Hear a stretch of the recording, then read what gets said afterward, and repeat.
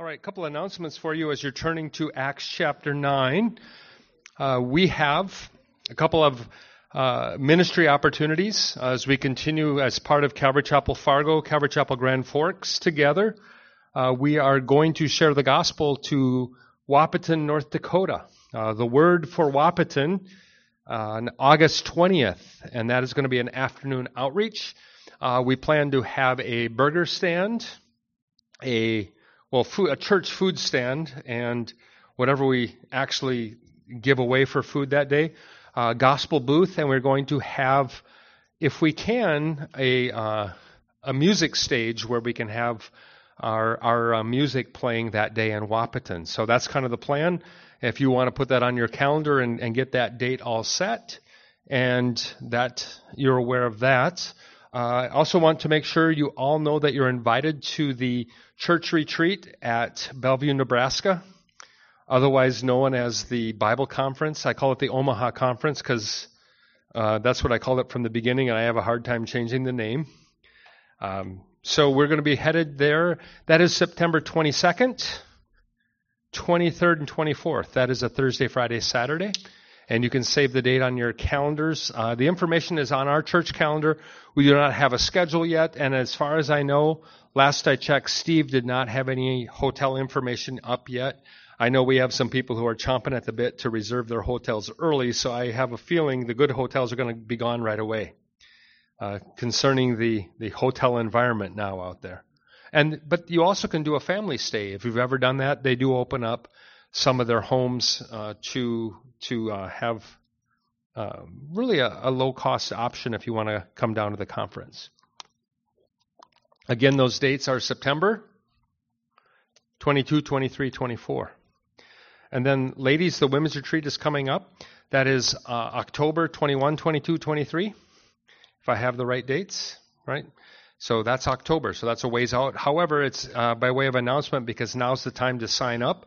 The sign-up actually begins now, and the first payment to reserve the spot is due today. You should have received an email from Tanya if you're a part of the women's ministry email list, and it is a digital brochure. So do not ignore your messages from Tanya and women's ministry. The actual brochure is not on the website, and so this is an invite from the ladies. So, ladies, if you did not receive that email, ask Tanya. She'll forward over you the email for the electronic brochure, and you can plan to partake of that in October. The theme for that is None of These Things Move Me from Acts 20, verse 24. And this is going to be a little bit different this year, ladies. The pastors' wives from the 4 churches that are partaking of this year, each one of them have a session. So there's going to be not flying in some big wig named June from California. Just the little peoples will be teaching this weekend or that weekend. So I don't know. I have to compose myself now. A big wig. There you go. What made you think that these announcements were interactive? I didn't say the date? That's all right. Does anybody else know? Maybe I didn't say it. When is it? August 20th. There you go. I must have said it. What page is the Bible study on? 1432. All right. Chris, you on the same page? Yeah. You, Thompson Shane?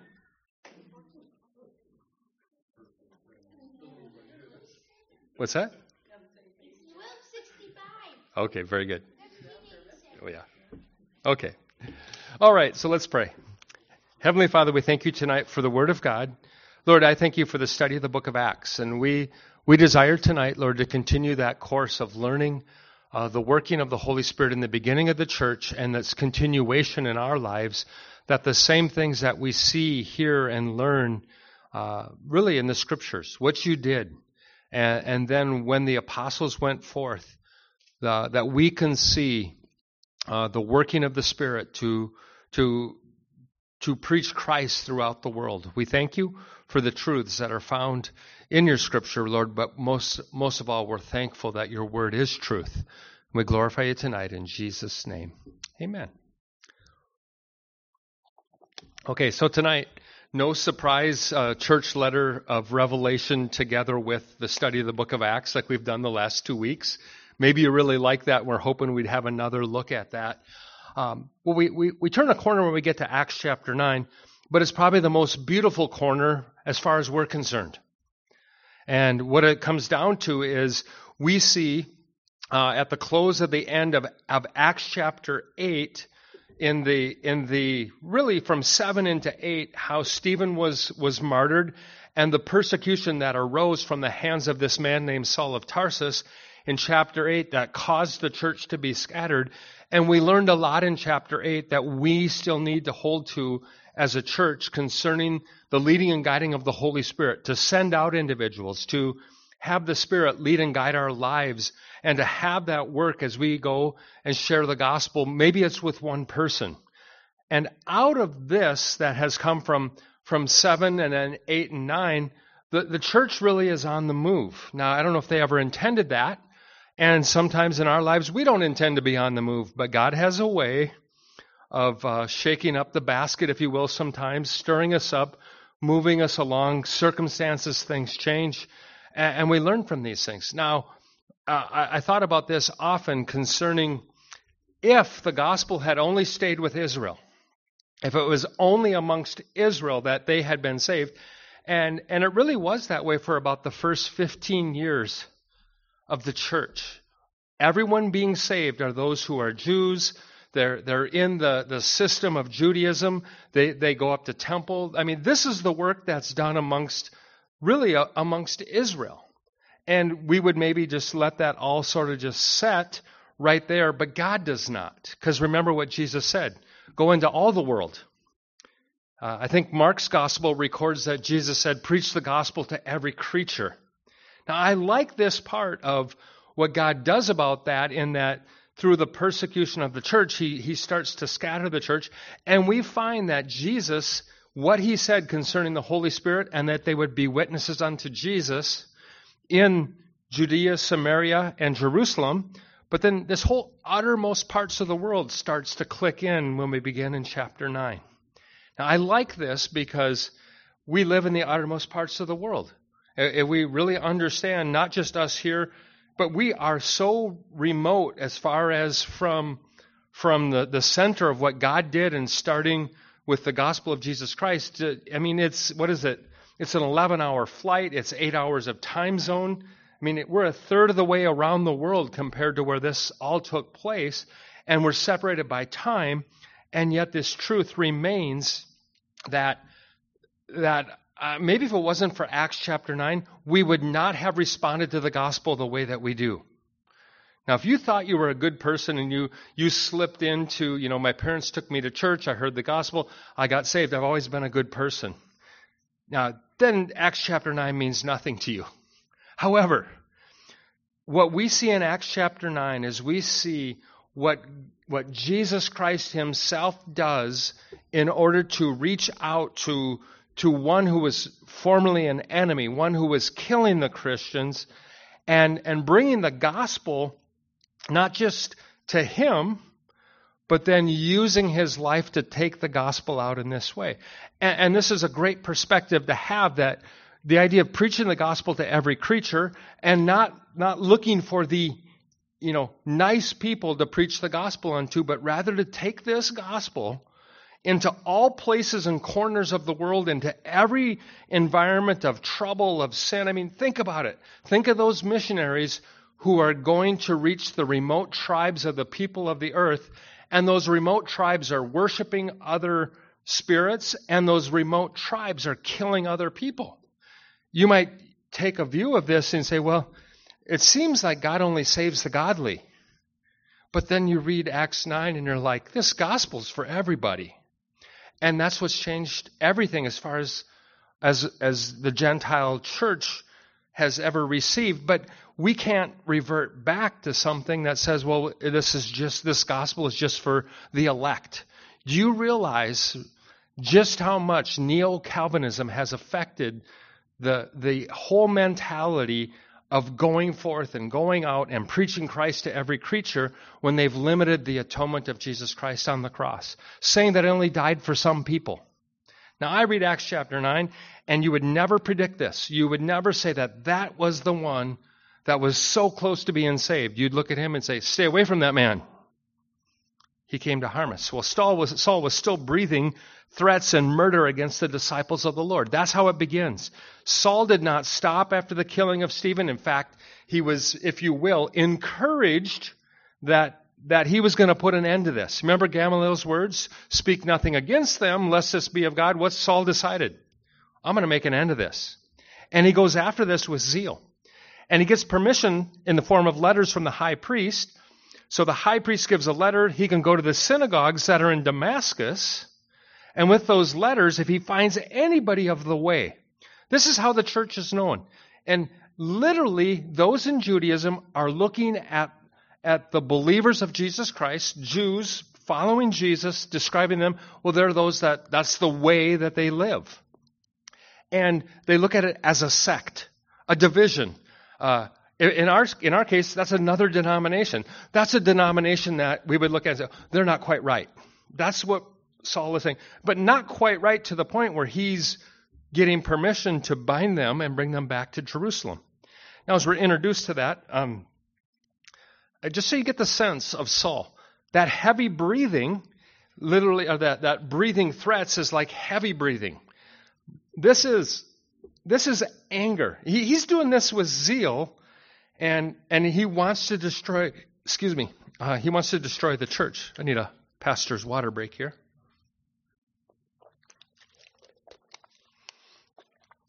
But the other thing we realize, Damascus. So what is that? 60 miles due north of Jerusalem, basically? So the gospel is spread to Damascus. So we talk about Samaria, but Damascus is outside of Israel. Damascus is in that place, and certainly there's Jews living there. We need to understand, after the dispersion, when Israel is scattered in the days of Babylon in 686, the Jews go everywhere. Now, not all the Jews come back. That means that there were Jews in every major city where they had been scattered. And what we find out is that Saul is looking if there are other believers there. And what's the idea? Because he's heard the report. There are those following Jesus in the synagogues in Damascus. He comes near Damascus, and instead of going in to capture and take and imprison all those of the way, he has a light suddenly shine around him. Suddenly a light shone around him from heaven. Now, it's said as he talks about this later on, again, where? Acts 22, when he's given testimony before Israel. That's a great time to use your testimony. And then when he's before, I think it's Agrippa in Acts 26. I'm not sure if I have it, Agrippa or Felix. And he begins to describe what happened on that day. In fact, one place he describes it, at noonday, a light shines so bright. I mean, a light that overshadows noonday. And here he clearly says it's from heaven. It's Agrippa? Yeah. So this is a light that is so shining bright that literally he takes away his sight. We find that out. But immediately he falls to the ground. And he heard a voice saying unto him, Saul, Saul, why are you persecuting me? And he said, who are you, Lord? And the Lord said, I am Jesus whom you're persecuting. It is hard for you to kick against the goads. Now, I think the King James used the words that are pricks. The idea of a stick with a sharp end, that one who would be plowing with the oxen in the field in order to keep those oxen moving, keep the plow going. I mean, can you imagine oxen plowing a field and that get to some tough ground, or that oxen is tired, and then the one who's keeping that thing going. And this is what Jesus describes that Saul has been doing. That means that Jesus has, in where Saul has been around, seeing these things, he's had to actually fight against what he was being prodded to believe. Now, we come to this place concerning I'll say Paul and Saul interchange them freely. he's been persecuting the church. But look at Jesus' perspective. He says, why are you persecuting me? Now, this is great for us, especially, and I probably could have tied this together to the church that was persecuted in the book of Revelation, because, the promise to the church that's persecuted is Jesus is with them. And it goes all the way back to here. When Saul is persecuting the church, Jesus says, you're persecuting me. And this is that place. To come against Jesus is to come against the church, is to come against Jesus. And this is a great understanding for us because there are going to be others who listen to this and follow this, and they're going to hear the gospel, and they're going to go forth with the gospel, and they're going to be persecuted by governments. They're going to be persecuted by churches or synagogues, again, throughout history. You do realize that the Catholic Church in history has been one of the greatest persecutors of the gospel of Jesus Christ. Now, when we talk like this, and many things were done throughout history, we come to Acts 10, and when I say turn a corner, I'm going to say this, life-changing. That one like Saul could have such a repentance, a U-turn on the road of life, from one who was going off to kill those who follow Jesus to, in one moment, not be going that path of killing those that follow Jesus, but himself to do such a turn that he himself follows Jesus. And this is the beginning of it. Saul, Saul, why are you persecuting me? Well, when does this take place? The moment he says, who are you, Lord? Right? When Paul writes to the church of Corinth, you know what he says to them? He says, when he wants to describe unto them what it means for them to be Spirit-filled, what it means for them to be led by the Spirit of God, and he talks about the gifts of the Spirit, he leads up to that, say, hey, when you were unbelievers, when you were Gentiles, you were led by whatever you desired. My paraphrase. But then he goes on to say, no one can say that Jesus is Lord except by the Holy Spirit. You know what Saul acknowledges in that moment? He acknowledges, and I believe that's what's taken place for him, when that bright light shines, he hears the voice, and it's personal. Saul, Saul, why are you persecuting me? And isn't that the way it is when you got saved? There was something very personal when the Holy Spirit brought conviction of your life upon sin. And when the Holy Spirit drew near to convict you of sin, it wasn't some sin in a general sense. Yes, I know I need Jesus. In that conviction, a lot of times it was something specific like, how I am, I know I've done this, I know this is contrary to God. And that conviction was, I need to do something about that. Well, what we don't know, and so then we can't talk much about it, was Paul there watching the crucifixion? Can you imagine that? That seeing Jesus die on the cross? Now, in concerning if Saul was there, and he could have easily been there, we don't know that for sure. But we do know he was there for Stephen. Watching Stephen, shining face. How do you seek to deny? He's not a Sadducee. He's a Pharisee. He believes in the supernatural. He believes in angels.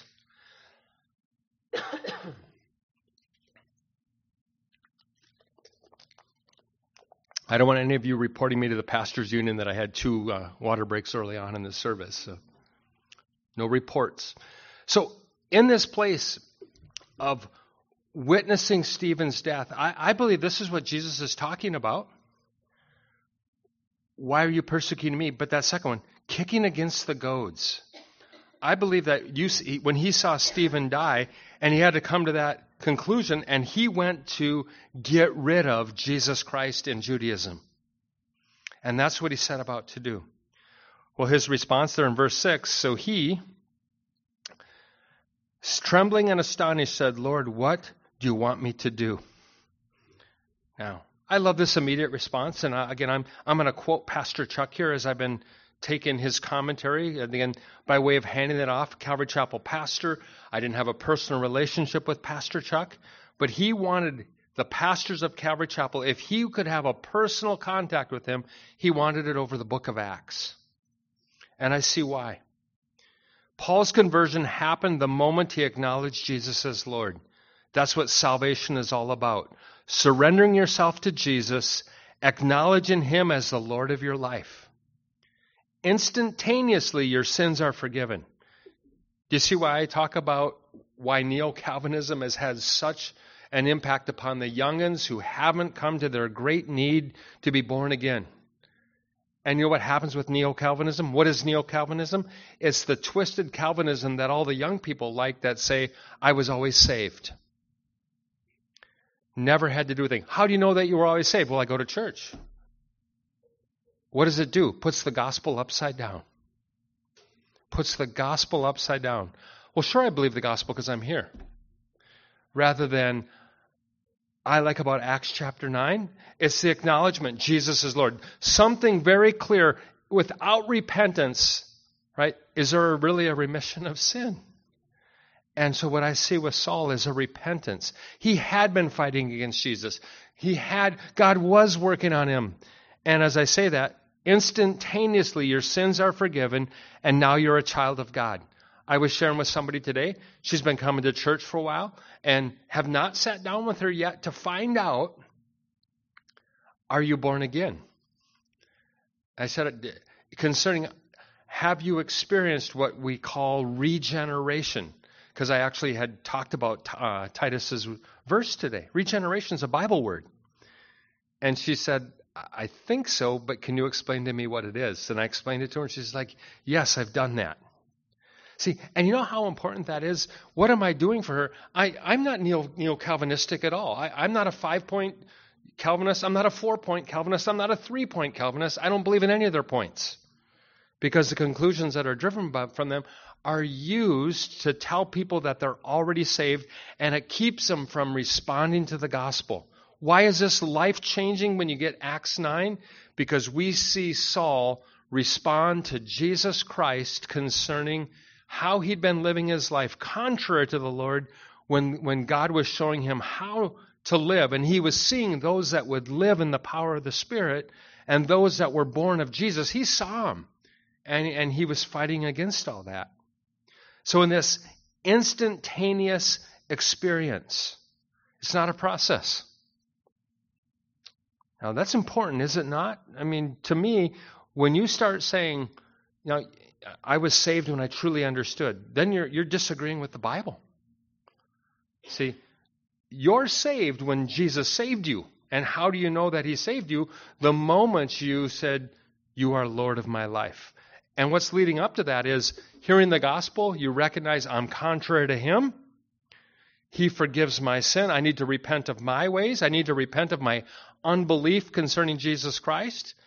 And upon that faith in Jesus Christ, acknowledging that he's Lord of my life, instantaneously saved. Now, that might not be a big deal to you who are already saved, but it's very important for me as we go forth with this in the book of Acts. And if we can change, if we can track, if we only have our doctrines back to the history of the church, something's wrong. If what we believe doesn't agree with the Bible, and because how do you know those that came before you in church history that they actually had received the truth of the Scriptures? I go back to this, and I see it with Saul. It takes place the very moment you confess Jesus as Lord. Later on, Paul writes that salvation is not hard to attain, nor is it high in the heavens that someone must bring it down to us. He says the word is near you, it's in your mouth, in your heart, the word of faith with which we preach.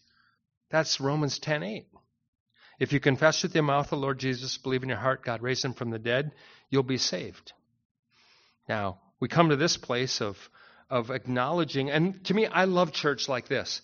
I love having church filled up with sinners who've repented. Repented sinners. Okay, because when you start church with everybody was just in church, you have no idea. It's John Stott who went to somewhere in Ireland, I believe, he was Scotland, and it was said of him when he went out there to pastor this church in the denomination, it was said to him, he said, nothing less than even if the Apostle Paul was there, this people would not be saved.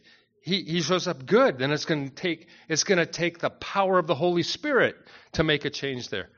He started preaching to the sheep and the goats. He turns out everybody in church had not been saved. The denomination was so dead when he showed up, they were not regenerated. So what did he do? Every sermon when he started was preaching the gospel. And they were quite upset at him because he kept preaching the gospel. He says, I'm going to preach this until you get saved. Now, that church from that time forward, everyone in the church got saved. And get this, in the time period of which he pastored the church, some 50 years, that church ended when he was done because in his later years, nobody was left in the church because everybody had been called and sent out around the world. Now that's cool, right? That's the power of God. That's unique. What I see in this, where the gospel of Jesus Christ has gone, and you know why I read the book Harvest, which gives a record of what happened with Calvary Chapel in the beginning. I don't get troubled over sinners that were like horrible sinners now pastoring churches. Because I see in Acts 9, I see the Apostle Paul, a horrible sinner, a murderer, trying to destroy the church, get saved. And what is he told to do? Arise, go in the city, and I'll tell you what you should do next. Verse 6. Now, I love this. Is he an apostle? Yeah, he saw the Lord. When did he see the Lord? On the road to Damascus. When he explains that to the church of Corinth, how he, being apostle to the Gentiles, he describes one who was born out of undue time. Jesus himself came to him and met him on the road and was bright shining light and heard a voice that the others didn't hear. That's Jesus who met with him, and that's when he was called to be an apostle. The men who were with him journeyed. They stood speechless. They heard a voice, but they didn't see anybody. That bright shining light really was for Saul. Saul arose from the ground, and when his eyes were opened, couldn't see. His eyes were opened, he saw no one, so they led him by the hand and brought him to Damascus. Now, why do I love church filled with repentant sinners? Man, because it's this truth. Only Jesus can cause such a dramatic or drastic change in a person's life. Do you know when church has been around for a while and the people that are in church are the people who are, they were born to the families in church, and that's only the people who are in church, and it's just they were born there? It is so easy to miss this that you realize, like, where is this happening? And this is why the gospel goes forth. This is why we preach Christ. This is why I look at things as a target-rich environment.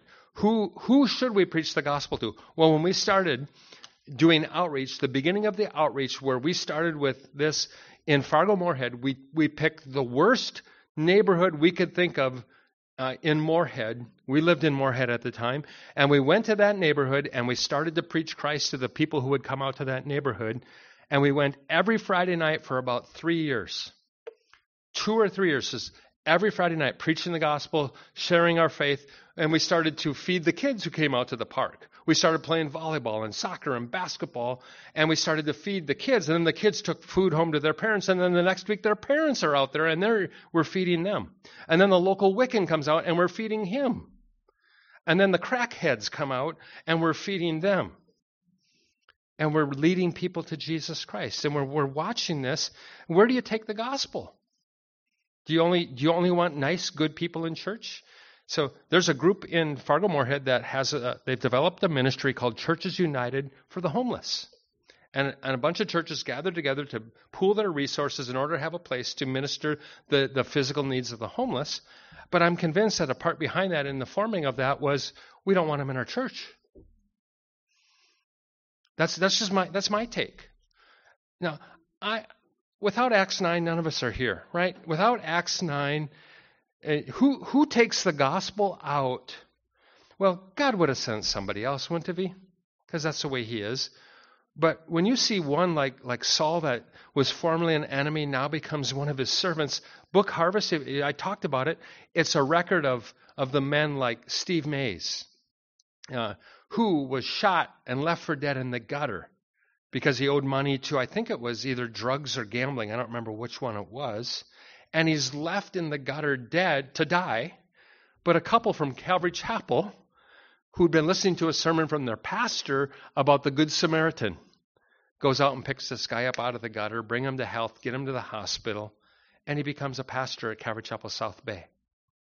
Now, he's home with the Lord now, but again, over and over this repeated, and what is it?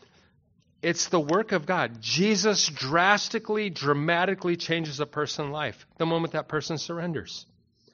Now, we come to this place of, which I bring it up right here because it's one of my favorite verses, 2 Corinthians 5:17. almost every morning I will see 5:17 on my clock. Or if I'm close, I want to wake up with the Word of God, because I grew up in such a way in a church that was unsaved, if you can imagine that. So when I got saved and then I ran away from Him, when He came and got me, I did a major U-turn on the road of life. I was going to go live for the pleasures of this life and attain it all. But then He came and got me, and He turned me, and now I get to serve the Lord. Therefore, if anyone is in Christ, he is a new creation, right? A new creature. Old things have passed away. Behold, all things have become new. Well, it was 3 days with Saul. Didn't eat or drink a thing. Verse 9. Can't see anything. So he's blind, led in Damascus. I'm guessing he had some meetings planned right away to find out who was who. Couldn't see him, right? But this has overtaken him. When he met Jesus on the road, did you catch that? He's flat on his face. I mean, he's undone in an instant. I don't know what you thought it would be like if Jesus truly met with you. And how does Jesus meet with his enemies? And here he'd been poking at Saul, and then that one day, right there, so he's not eating or drinking. Now there's a certain disciple in Damascus named Ananias. Now, haven't heard of him before, won't hear of him again. Just any disciple. Now, I like this too, because many times you can talk about the book Harvest, and guess who the book Harvest is written about? It's written about those well-known pastors who came from the farthest in the pit to the highest of serving, right? The greatest change. Why are we talking about Saul? Greatest change. But along the way, you have this Ananias, who's just any one of us that listens to the Spirit of God, who has a relationship with the Lord, that the Lord can talk with any one of us, go and do this. And I like that. And I'm drawn to that type of, I don't really ever want to be somebody great and known. I don't want to, I came from the lowest of low and I'm this famous. I don't want that. But I want to obey the Lord, and I want to hear Him, and I want my life to be obedient. And that's what happens. The Lord says to Ananias in a vision, Ananias, He said, here I am, Lord. Now, a vision. So it's not a dream, but it's like the elements of a dream while you're awake. That's a vision. When Peter was kind of in that between sleep and awake, he gets this, he says he almost like a trance. That's the way he kind of describes it. And that's when he saw, and it's a vision, he saw the sheet come down from heaven with all the unclean animals. And so he was kind of right in that between. Here Ananias clearly hears the Lord talk to him, and he speaks to him in a vision. And I'm not opposed to a vision.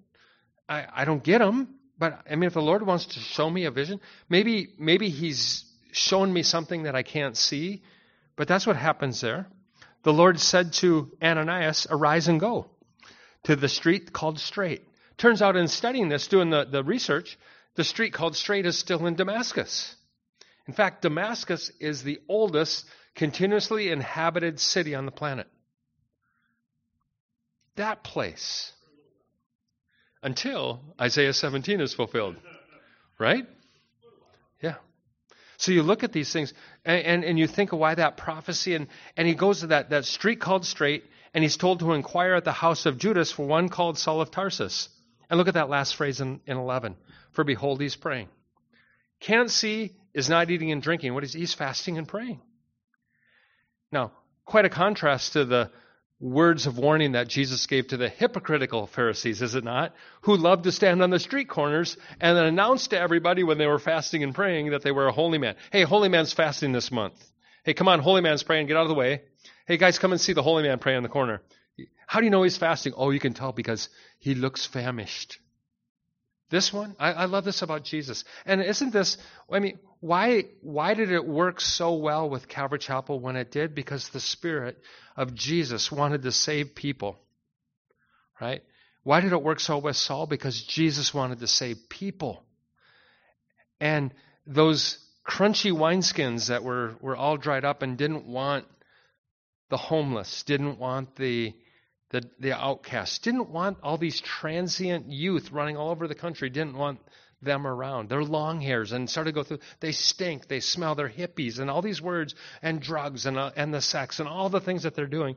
And And you look at this, even within Calvary Chapel, when the hippies started coming, some on the board said to Pastor Chuck, if they're coming in here, they have to have shoes on. We paid so many thousands of dollars for that carpet.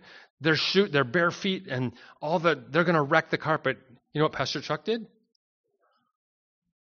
Pulled out the carpet. See, and this is the thing that you come to this, and he was praying. And this is real prayer. And what is it? It was real repentance. It was real power of the Spirit. I loved sitting and talking. In March, I was with John Higgins and Chuck Girard. Chuck Girard was Love Song, one of the first musician bands.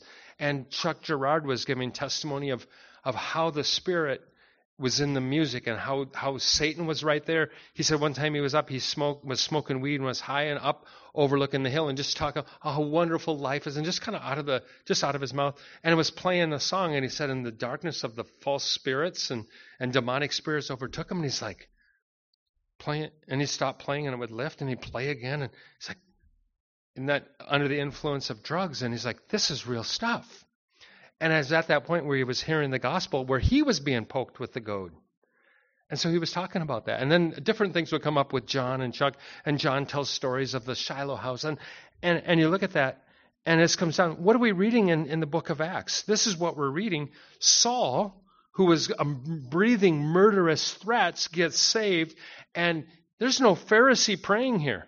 There's no, I hope that the order stays together in church. I hope that people wear ties and cut their hair. None of that.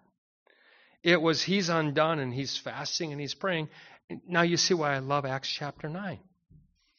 Because, man, I don't know if there would have been another group that would have taken me to pastor or given me a shot at this. But I had a real genuine thing happen in my life concerning knowing I was saved, having run away. And the moment that I turned, my brother was right there with the Word of God. And the Spirit began to teach me almost instantly about Jesus in the Word. So God's working on both ends. We see it in verse 12. In a vision, right? So Jesus is telling Ananias that Paul has had a vision. So as he's praying, in a vision, he has seen a man named Ananias coming in, putting his hand on him so that he might receive his sight. Now, I have no idea if Ananias has ever done a miracle before in his life. But he simply is instructed. And I'm going to say this. It's not Ananias who has the power to do this. But all he needs to do is obey the Spirit. Now, I don't know how you look at people. I mean, you think that, the church now loves big churches and loves superstars and superstar musicians and superstar churches, right? We've almost accustomed to Christian celebrityism.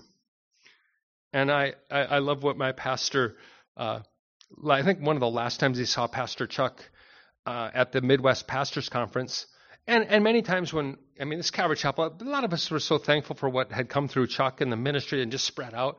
And a lot of people were going up and saying hi to him, and they were getting their picture with Pastor Chuck, and my pastor goes up and says, hey Chuck, can we get a picture? Can Kimberly and I get a picture? And he says, oh, sure, Chick, come on, you can have a picture.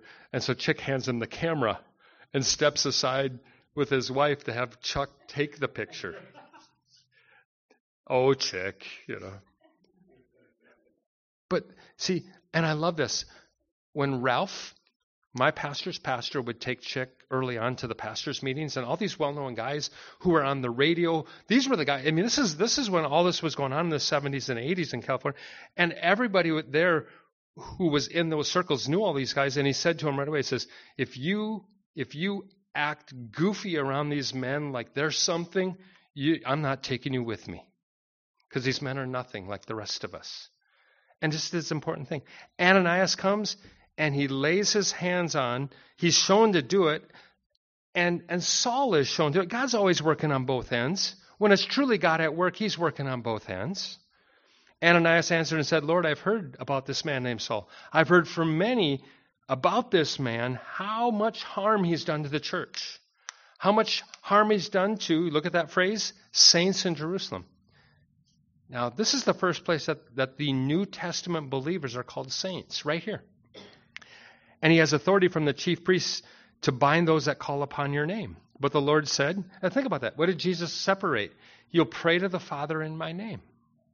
The Lord said to him, go, for he's a chosen vessel of mine. Now, this is that place of every one of us coming to that place of saying, did God choose us as a vessel to go forth and live our lives for him? The call of the gospel to come to him to be saved, but then does Jesus ever leave it there? He gives the commands, he puts calls upon our lives. We're all called to serve him. There's none of this spectator thing in church where it's the body and the body serves one another and every member does their part, and there's all kinds of ministry and serving and calling and giftings. And you know where this is all shaped? It goes all the way back to here. The Gentile church is the way it is because what God did with Saul and separated him, and he sends him forth and he tells Ananias, he's a chosen vessel, that Saul will bear the name of Jesus Christ to Gentiles, to Israel, but right in between there are these kings. Can you imagine who would preach the gospel to Nero? I mean, it's almost mind-blowing, but we're told from church history that that's how Saul, Apostle Paul, how his life was ended was that Nero probably was the one who put him to death. Now, concerning this threefold ministry, shared with King Agrippa, shared with Nero, powerful ministry to the Gentiles. Hey, when he went back up to Jerusalem to preach the gospel to the Jews, Acts 20, what is that? 20, well, he's going in 20 through 26. He's preaching to Israel. And then look at 16. From the beginning, the Apostle Paul knew the things he would suffer. And this is, again, through Ananias, or to Ananias, I will show him how many things he must suffer for my name's sake. Now, when he writes to the church at Philippi, he kind of, at the end, sums up all the things he's counted, how he's accounted for things along the way. He says, I count all things loss. What was gained to me before, I count it as loss, as rubbish, that I may gain Christ and be found in him. Not having a righteousness of my own, but a righteousness that's through faith in Christ Jesus. And he goes on to talk like that. Not that I've already attained. And I love this phrase. He says, but that I may lay hold of that for which Christ Jesus laid hold of me. He tells another church that I would fill up in my body what is lacking in the sufferings of Christ. What would be lacking? The things that hasn't happened yet. Now, who lives like this? And this is why the gospel to sinners and that appeal, you think of Hudson Taylor taking it to China. Again, I mentioned him. Livingstone taking it to the dark continent. Not the color of skin dark, the spiritual dark continent. And these are the things, and you think of those that took the gospel down to Central America, South America, lost their lives, and all these things. I will show him how many things he must suffer for my name's sake. Richard Wurmbrand. Now, I'm only giving the well-known ones, right? How many others nobody ever knew about listened to the Lord, went where they went, and suffered? I love reading those stories that came out of India when they would go and they would pray. I love the story of the missionary, right? Pastor leading a church goes to this village, and the Lord says to him, cut down their tree. It's their God. Go cut it down. The Spirit told him to chop down, much like Gideon was told to take down the altar of Baal. He goes into this town of the Hindus, and he cuts their tree down. And they within moments, they all gather together. They're ready to kill him. And then the Holy Spirit tells him what to say next. This is ahead of the ministry of Paul. Ananias went on his way. He enters the house, lays his hands on him, and he said, Brother Saul. Words that have never probably been spoken ever again. In fact, when Saul comes back to Jerusalem, even the disciples are reluctant to say Brother Saul. You know who embraces him in Jerusalem? Barney, right? The original son of encouragement, Barnabas. So we come to this place. It all happens. Brother Saul, the Lord Jesus, who appeared to you on the road as you came, has sent me. Now, don't you love this? Saul, go into town, you'll show what you must do. What is Saul supposed to do? Ananias shows up. Saul didn't have anything to do, did he? Now, another came and brings prayer, laying on of hands, miracle, receiving the sight. And look at that last phrase in 17, filled with the Holy Spirit.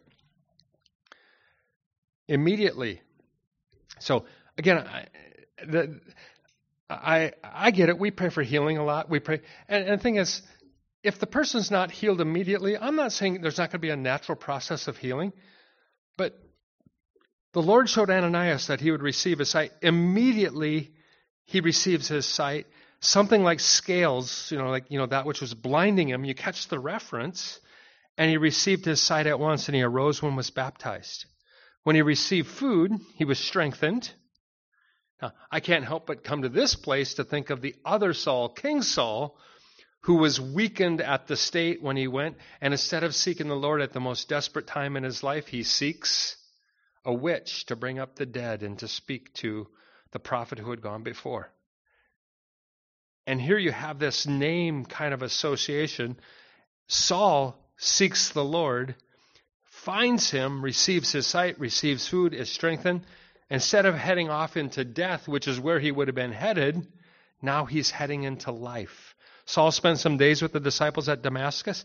Immediately he preached Christ in the synagogues, that he is the Son of God.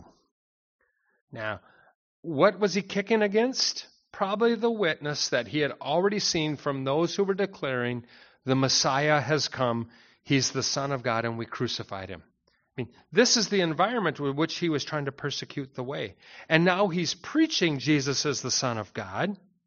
All who heard were amazed and said, hey, isn't this the guy? Isn't this the man?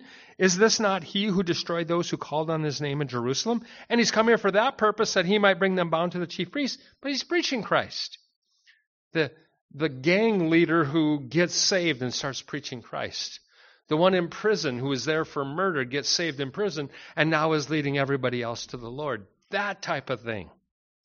See, I'm convinced we come to this place, and now guess what? The gospel reaches to the lowest pit, finds some of the most evil people, and they hear the gospel and they get saved. On the way to deliver a tractor to a ministry that John was supporting down in Mexico, and they delivered this tractor down across the border, and they end up in the backwoods of Mexico, and all of a sudden there's bandana men with, guerrilla type of camouflage. You don't know if it's military or not. And in an instant, they're before them, and they have all the guns, and right there, and confront them, and it's like, what are you doing here? And John reaches into his pocket, pulls out a little Bible, and says, we have come here to share the gospel of Jesus Christ with you so you can get saved. God brought us here so you can get saved. And in the face of that, as they're bringing this tractor down, and this guy's right there, and he has a split moment decision what he's going to do, and he just goes for it. And he opens up the Bible to John 3:16 and says, this verse, I'm come here to tell you this verse. And he has the guy read it. Right? Now, did the guy get saved? No. They didn't lose the tractor, and they didn't lose their lives. They preached Christ unto them, and they left all their Bibles with them. Now, we'll find out in heaven, will we not? But that type of stuff where you're out doing those things that the Spirit says to do, I think it's good for the church from time to time to be shaken up. Right? And this is what happens from time to time. Well, let's continue on into, we really can kind of wrap up from here. But Saul increased all the more in strength and confounded the Jews that dwelt in Damascus, proving that Jesus is the Christ. So not only is he preaching he's the Son of God, now he starts opening up the scriptures. And look at this passage. And then rolls another scroll, and then maybe has 4 or 5 scrolls out, said, look at this over here, look at this. And he begins to prove from the scriptures that Jesus is the Messiah. Now, when you're confronted as a Israel, this is in the synagogues, as a Jew who studies these scriptures, they're now all of a sudden confronted with what is written from someone who is now connecting everything. And now what's the excuse? See, and this is the issue that you will find with the Apostle Paul when he goes out. The Holy Spirit gives him those things. Let's just face it. 1 or 2 things happen. When Saul preaches the gospel, people either want to kill him or they want to get saved. Well, what happens in Damascus in the beginning when he's proving Jesus the Christ, after many days were passed, the Jews plotted to kill him. As he's proving Jesus is the Christ, their only answer is what? We got to do away with him. But their plot became known to Saul, and they watched the gates day and night to kill him. They set a guard. Later on, when he's actually captured, they would have stoned him right in the temple as he was preaching his testimony and preaching right there. And remember how he was rescued by a Roman guard? And then he was kept by the Romans, and then it was, 40 men had taken an oath to kill him? They weren't going to eat till they could kill him. I mean, this radical. Now, you see why I like Acts 9 and how the gospel reaches people? And well, our churches are not to be, places of polite people that I just hope somebody to let them know about Jesus so that they don't go to hell. No, you got to go out, and by the Spirit, you got to reach people. We went to Romkey Park because that was the worst place we could think of. And we say, we're not building on another foundation. We didn't go to churches to get people recruit from your church, come to our church, and we'd encounter people. In fact, there were those that were coming to church with us early on, and another church came to their neighborhood door to door, and they come in, and they weren't evangelizing. They found out they were Christians, says, you should leave your church and come to our church. I'm like, what is that? We'd find people who go to church, we'd say to them, stay there. And we'd go on to the next person and find me someone who's not saved. Now, what happens to him in all this? Well, the disciples took him at night, let him out through a basket, like a little baby.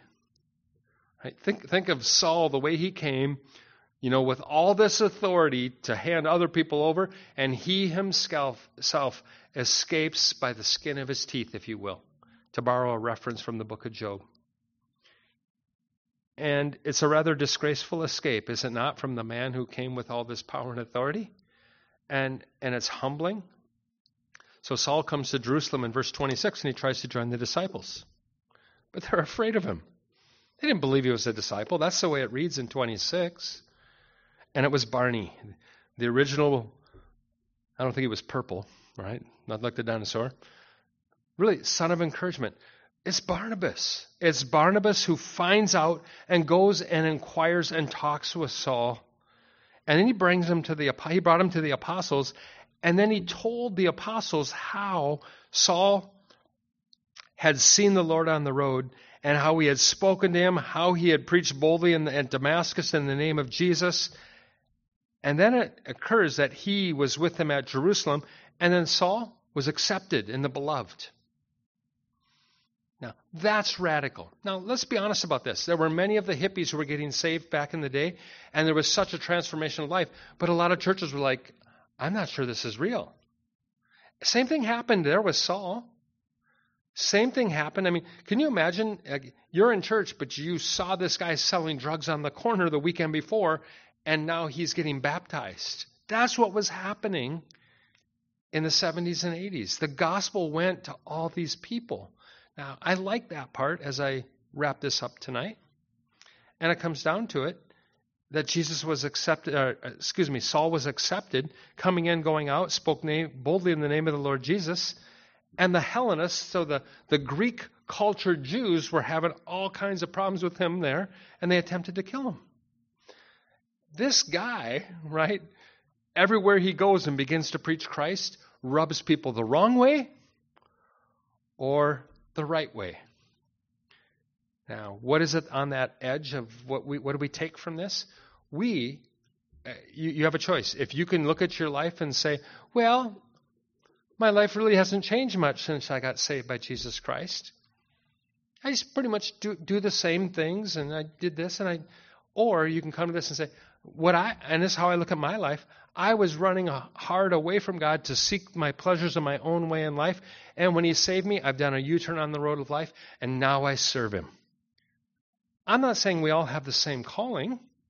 Like, he's called an apostle to the Gentiles that spreads to the world. I'm not called an apostle, but I had to work out what it meant to be called to be a pastor. How does a pastor live? What's the scriptures say? How do I know I'm called? What do I do? Well, I shepherd the flock of God. I teach the Bible. I do the work of an evangelist. I equip the saints for the work of ministry. All these things.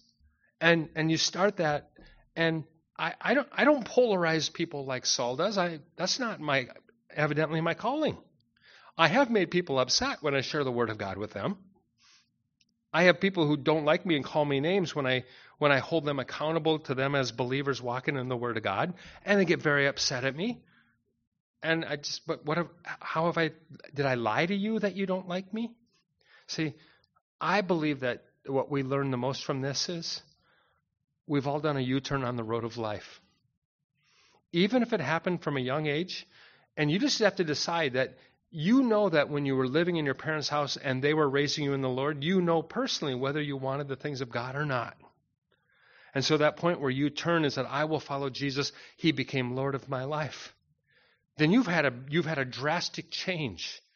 Don't consider the environment or the place you attended church services the issue. The issue is, do you have a changed life? And now I serve God. Now I follow Him. Because looking around, time's short. Any day now, we could hear a trumpet. Who's going to hear the trumpet? Who heard Jesus talking on that road to Damascus? Well, Saul heard him. Who's going to hear the trumpet and the sound of the trump of God and the voice of the archangel? Who's going to hear that? Well, we will. And everybody else around us were like, what happened? Because that's what's coming, is the catching away of the church. So, Lord, we ask of you that you would cause us to serve you and love you and what we're called to do, that we would never lose sight of how the gospel comes to us and finds us at the lowest point and we get saved. Lord, you've transformed our lives. You've changed everything about us, and for that, we're forever grateful. And just commit that work of the Holy Spirit to continue in our lives. In Jesus' name, amen. God bless you. You're at liberty. No second sermon tonight. I gave it all in the first one. That's it.